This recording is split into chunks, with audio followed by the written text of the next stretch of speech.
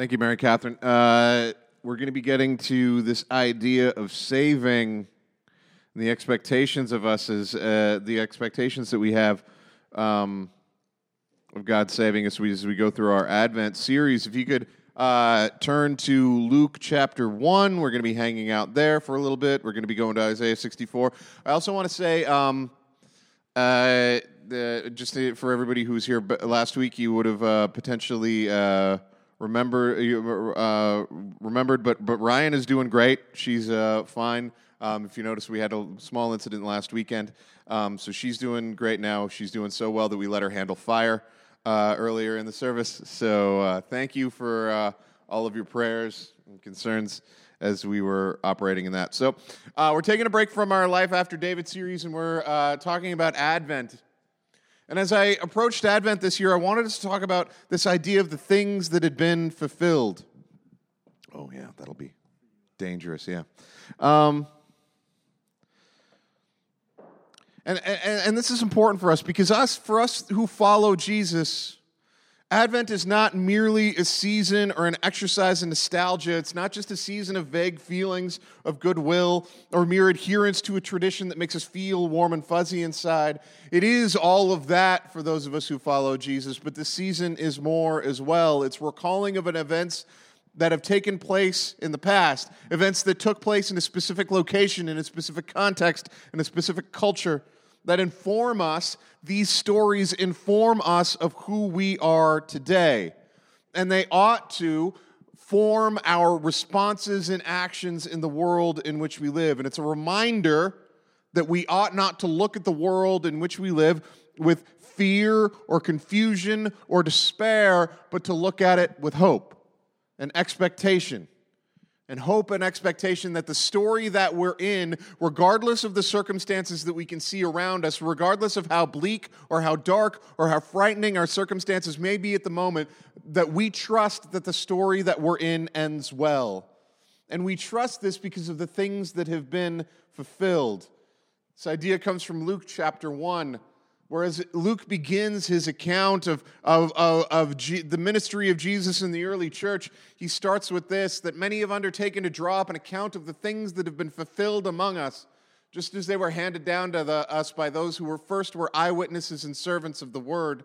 With this in mind, since I myself have carefully investigated everything from the beginning, I too decided to write an orderly account for you, most excellent Theophilus, so that you may know the certainty of the things that you have been taught. I want to call to our minds the things that have been fulfilled among us and what that means for us for the present and for the future and for eternity. And I want us to look not only at the Christmas story and the associated events, but what has been fulfilled in our own lives. I'm hoping that you will recall the ways that God has been faithful to you in the past, even if you haven't noticed it before. I'm hoping that this being reminded of his faithfulness in the past will point you towards his faithfulness in the future. And I think it's fair for us, and what we're going to do this morning is as we look forward with expectation for God to do something in our world, for God to do something in our lives, which is what we're here for, that it's fair for us to look back at what they were expecting at this in ancient Israel and in the stories that we were talking about. And it's fair for us to look at what they were expecting in the prophecies that they were reading in Isaiah 64. And this is an interesting idea that this is that these were passages that were quoted around the birth of Jesus by his parents, by Solomon, by the guy who was in the temple, the old guy. Anyway, I forget his name. Sorry, it starts with an S. What's that? Simeon. Well done. Thank you. You win the Bible content exam today. But these passages were referred to and called to mind. This is what they were thinking. And I think it's interesting to look at this in Isaiah 64. That as they expected God that would intervene, they said this, "Oh, that you would rend the heavens and come down, that the mountains would tremble before you as when the fire sets twigs ablaze and causes water to boil. Come down and make your name known to your enemies and cause the nations to quake before you." This is interesting because when Jesus begins to appear on the scene, the world into which he was born was a world of oppression. The nation of Israel had been conquered by the Roman Empire in roughly about 63 BCE. Pompey the Great sacked Jerusalem and established Prince Hyrcanus II as ethnarch and high priest, which is contrary to the will of the people. They had this foreign oppressor come in and say, hey, we're going to take some of the rules that you have. We're going to sort of acknowledge your religion, but we're going to throw together this king and high priest for you. He's going to be both. And naturally, the people freaked out. Later, and they kept going through this various iterations of rule and oppression until 43 BCE, when Herod the Great was established as king of the Jews, which was crushing for the people of Israel at the time. There were people who were as people expected Jesus to arrive, there were people who were under the crushing weight of the Roman Empire as administered by their own people who had betrayed them, by a religious elite that was trying to maintain some sort of peace and calm in the face of Roman oppression, that was trying to maintain their own power. And the place where they went to was this old passage, this old prophecy from when the people of Israel had been being crushed by Babylon and Assyria. And they looked at this and said, oh God, that you would intervene now, that you would rend the heavens and come down, that you would tear the sky apart. And they understood themselves to be waiting for the intervention of a Messiah who would change everything. And I want us to sort of get into our heads the worldview of the people of God at that time, because the people of Israel understood themselves to be part of a cycle of history. They believed that history was linear. Don't get me wrong about that. They believed that history had a starting point and an end point. They didn't believe that the time is a flat circle. But they did believe that there was a pattern of events that had taken place throughout their history and was repeating itself. And you can find this pattern of events in Deuteronomy chapter 32. And if you read through Deuteronomy chapter 32, it starts off with God creating his people, calling them out. He says, I called you out. I made you a people where you were not a people.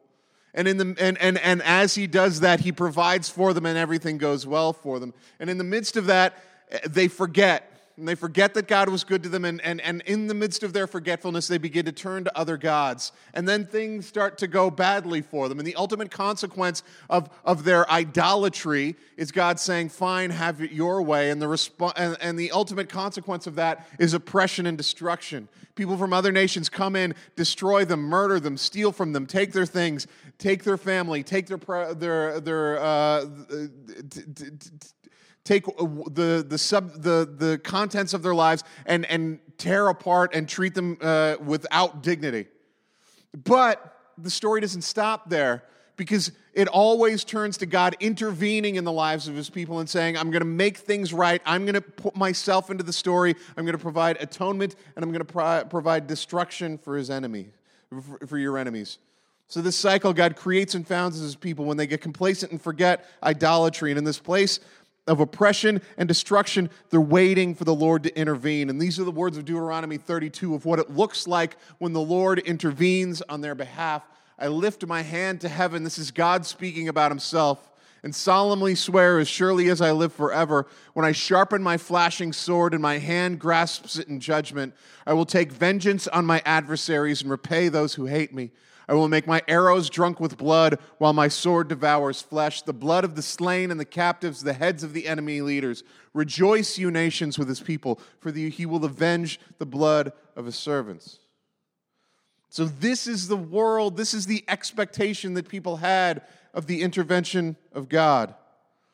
And in the early churches, they were waiting for Jesus. As they got to this point where they were waiting for the things to be fulfilled, they looked at the indignity done to their religious traditions, with the temple destroyed, with a foreign high priest established over them, the poverty that was imposed on them both by a religious elite and a political elite that ignored them. They looked at that and they demanded that God intervene and that the world change. And they weren't expecting a kind and gentle feeling-based intervention. They were expecting that God would crush his enemies. And if we're concerned, and if you need further evidence that this is what the people of God were expecting, that he would rend the heavens and come down,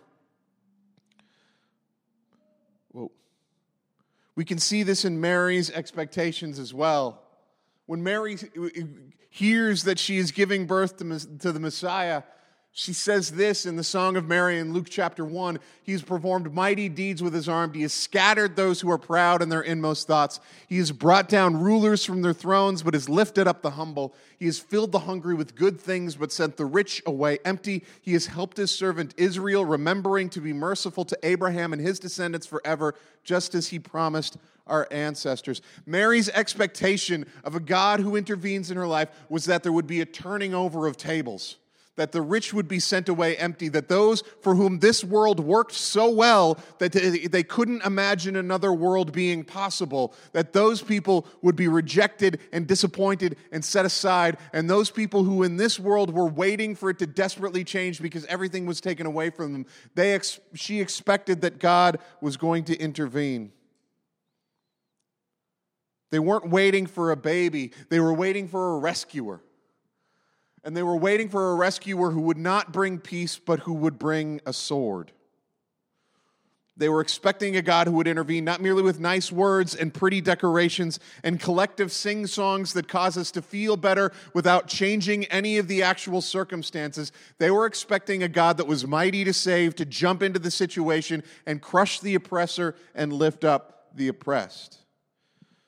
They were in pain, and they were frightened, and they were crushed, and they wanted God to tear the sky open, to shake the ground, and make his justice known. Oh, that you would rend the heavens and come down. This is not the cry of people who are having things go well for them. This is not the cry of people who want a warm and fuzzy feeling season of vague peace and goodwill towards men. This is the people who want justice to be done, that the way things are going is crushing them and pushing them aside and making them feel small and insignificant and weak and damaged, and they are not willing to put up with it anymore, and they demand that God rend the heavens and come down. And I can understand if this sounds entirely too violent and interventionist to you. And when you come to Christmas, you want things to be nice and calm, and you want soft lights, and we want good feelings and traditions. And I understand that. And there's part of me that wants that as well. And we want sometimes in our world, and especially this season, not just us, but the entire culture wants a comfortable Christianity that takes its place alongside all of the other societal trappings. And we have a God that will stay where we put him and looks nice on the shelf when he's dusted off for seasonal gatherings. But that is not what we have been offered in Jesus. What we have been offered in Jesus as we follow him is a God who is mighty to save, who intervenes in the course of human history and is not willing to let justice continue. I've been really influenced in this idea by the work of Miroslav Volf. Miroslav Volf is a theologian at Yale, and he grew up in Bosnia. Through the conflict that happened in Bosnia in the 90s. And he has very interesting ideas of the idea of violence in our culture, because sometimes we see these passages of rending the heavens and coming down, of God standing by a sharpened sword, and we're like, ugh, I don't want that. And he writes this, he says, one could object that it is not worthy of God to wield the sword. Is God not love, long-suffering and all-powerful love? A counter question to that could go a bit something like this. Is it not a bit too arrogant to presume that our contemporary sensibilities about what is compatible with God's love are so much healthier than those of the people of God throughout the whole of history of Judaism and Christianity? One could further argue that in a world of violence, it would not be worthy of God not to wield the sword. If God were not angry at injustice and deception and did not make the final end of violence, God would not be worthy of our worship. Here, however, I am less interested in arguing that God's violence is not unworthy of God than in showing that it is beneficial to us.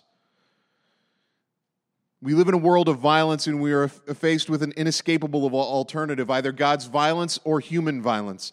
And most people who insist on God's nonviolence cannot resist using violence themselves or tacitly sanctioning its use on others. They deem talk of God's judgment irreverent, but think nothing of entrusting judgment to human hands, presumably because this is less dangerous and more humane than to believe in a God who judges. That we should bring down the powerful from their thrones, as Mary just sang earlier, seems responsible. That God should do the same, as the Song of the Revolutionary Virgin explicitly states, seems crude. And so violence thrives, secretly nourished by the belief in a God who refuses to wield the sword. We want a comfortable God that allows us to do what we want to do without fear of reprisal.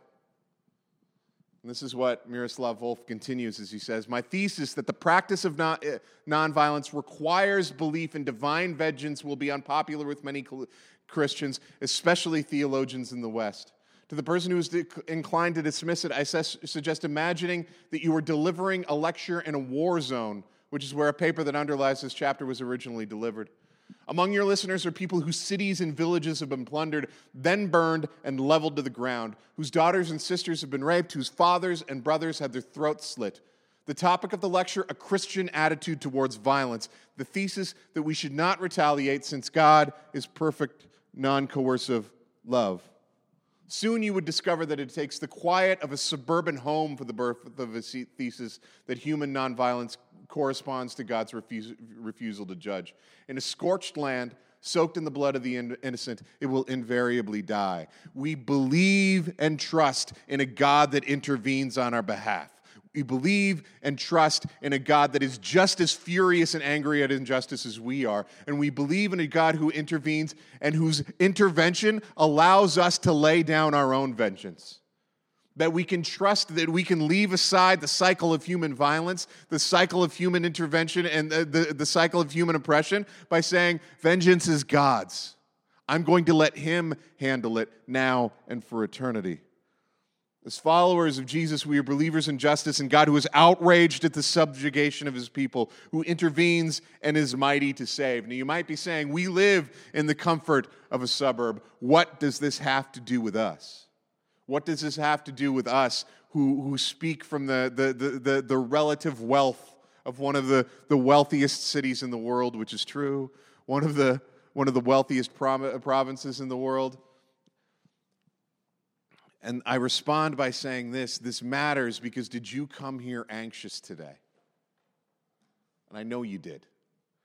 I know some of your stories. I know some of you came here worried today. Some of you came here afraid, either for your own health or the health of people that you love, either from your own situation or the situation of people that you love, and you came here understanding that tomorrow is not guaranteed and you are not comfortable with your life now, nor the life that you can envision for yourself in the future. And I believe that you came here wondering, is the God that you're talking about here enough to help me in that situation? Is the God that you're talking about here enough to help me in my anxiety now? And I can give you the answer as confidently as I can be in anything that I've ever said in my entire life, yes. Yes, God is mighty to save. And if you have entered in here afraid today, if you were entered here anxious today, if you came here concerned and depressed and sad and frightened about the future of the world, our response to that as followers of Jesus is, as it has been for thousands of years, to call upon our God and say, oh, that you would rend the heavens and come down. We are not satisfied with this, and we turn to you because you are mighty to save, because you intervene, and because you make a difference in our lives.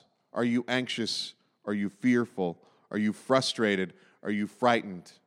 And we follow a God who has intervened in our lives. He's intervened in small ways. Be it just the one thing going right when you needed something to go right. I remember this was over 10 years ago, and I had left a job because I thought I was supposed to, and we ended up in a position where we were financially concerned, and there was things weren't as stable as I'd like them to be. There was one time when we had to make the mortgage payment, and we were short. We were short a decent amount of money, and the week that we started to panic about this the most, a check arrived that we had overpaid our house taxes on our mortgage for the previous year that covered the amount that we needed.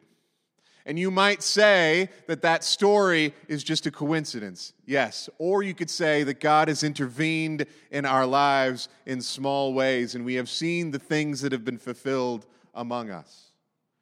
So God does care, and God does intervene. God has intervened in large ways as well.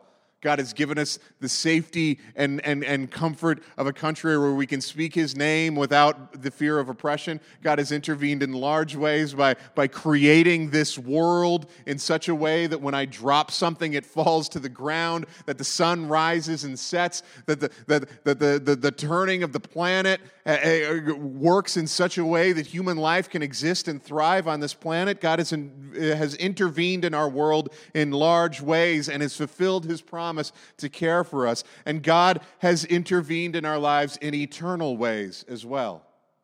And that is where Jesus enters into the picture. That in the ultimate intervention that we're looking for, what we want to know is, are we going to be safe now and for the future? And Jesus enters into that situation in our lives and says, yes. That the story is headed somewhere, and the story ends well, that it ends in justice, it ends in peace, it ends in victory for those who love God and are called according to His service, called according to His purpose. And we can trust and have hope that this God that we're calling on to rend the heavens and come down has already come down and intervened in a way that we never expected. God has intervened in our lives in large ways, in small ways, and in eternal ways in Jesus. So the question that we have as we enter into this morning, as we enter into this Advent season, is, are we genuinely expecting that God is going to save us? Are we genuinely expecting that? Because it's really easy to occupy a pew, and I'm guilty of this as anybody else. It's really easy to just occupy a space. It's really easy to call yourself a Christian, and then when things get hard, when things get difficult, when someone gets sick, to find yourself in a position where we just do what everybody else does, rather than throwing ourselves under the auspices of Almighty God and saying, God, do something. Now, I'm not saying don't go to your doctor's appointments. I'm not saying don't be wise and have good stewardship over your life. But are we genuinely trusting an expectation that when we call on Him to save, that He is going to save? Or do we believe that our lives are too far gone? Do we believe that our lives are too small and insignificant for Him to touch? Or do we believe that we just don't matter? Because everything about Scripture and everything about the way that history has worked is working towards telling you that, yes, you do matter. And you are not so insignificant as to not be touched by the love and the grace and the power of an almighty God. Let's pray together. God,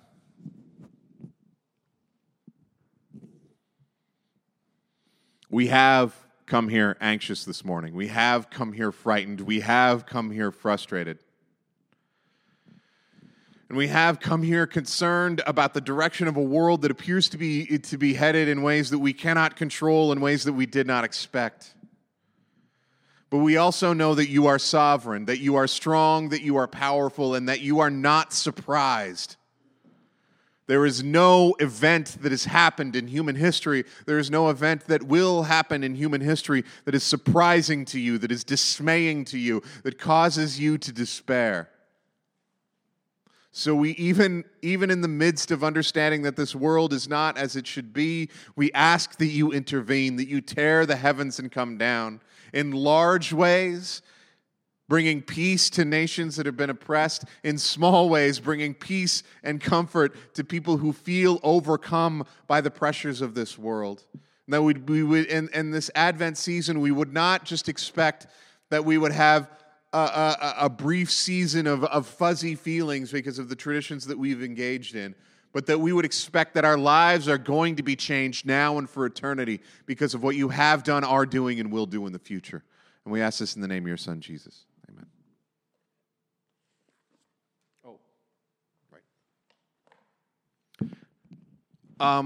We're experimenting with a different way of doing communion over the next 4 weeks over Advent. So we're going to try this, and it's going to involve you guys coming forward, and it's going to involve doing communion before the singing. And so we're going to try this for 4 weeks. And if you like it, let us know. If you hate it, let us know. Whatever you feel about it, we don't have to do it forever. But this is how we're going to do it for today, for the next 4 weeks. And we come to this table thinking and asking about the intervention of God. And one of the things that we do at this church that we feel is important is to continually remember the intervention of God. That in the fullness of time, that in the course of human history, God planted himself in the middle of our story and had his body broken on our behalf. That he had his blood spilled on our behalf. And that this began a new agreement of how the world would work. And we are called to remember his death until he comes again and restores all things and makes all things new. So as we come to this table, we ask ourselves, and we're going to take a moment in silent prayer to pray, how are we expecting God to intervene in our lives? What grace do we need from Jesus as we come to this table? What forgiveness, what grace, what peace are we looking for as we come to this table? And as we come to this table, as we come to Jesus, this table is open because he responds to us in ways beyond what we can imagine. And we ask that you take a moment to prepare your hearts and your minds for the comfort and the peace and the intervention that is found in the life and in the death and the resurrection of Jesus. So we'll take a moment in silent prayer together.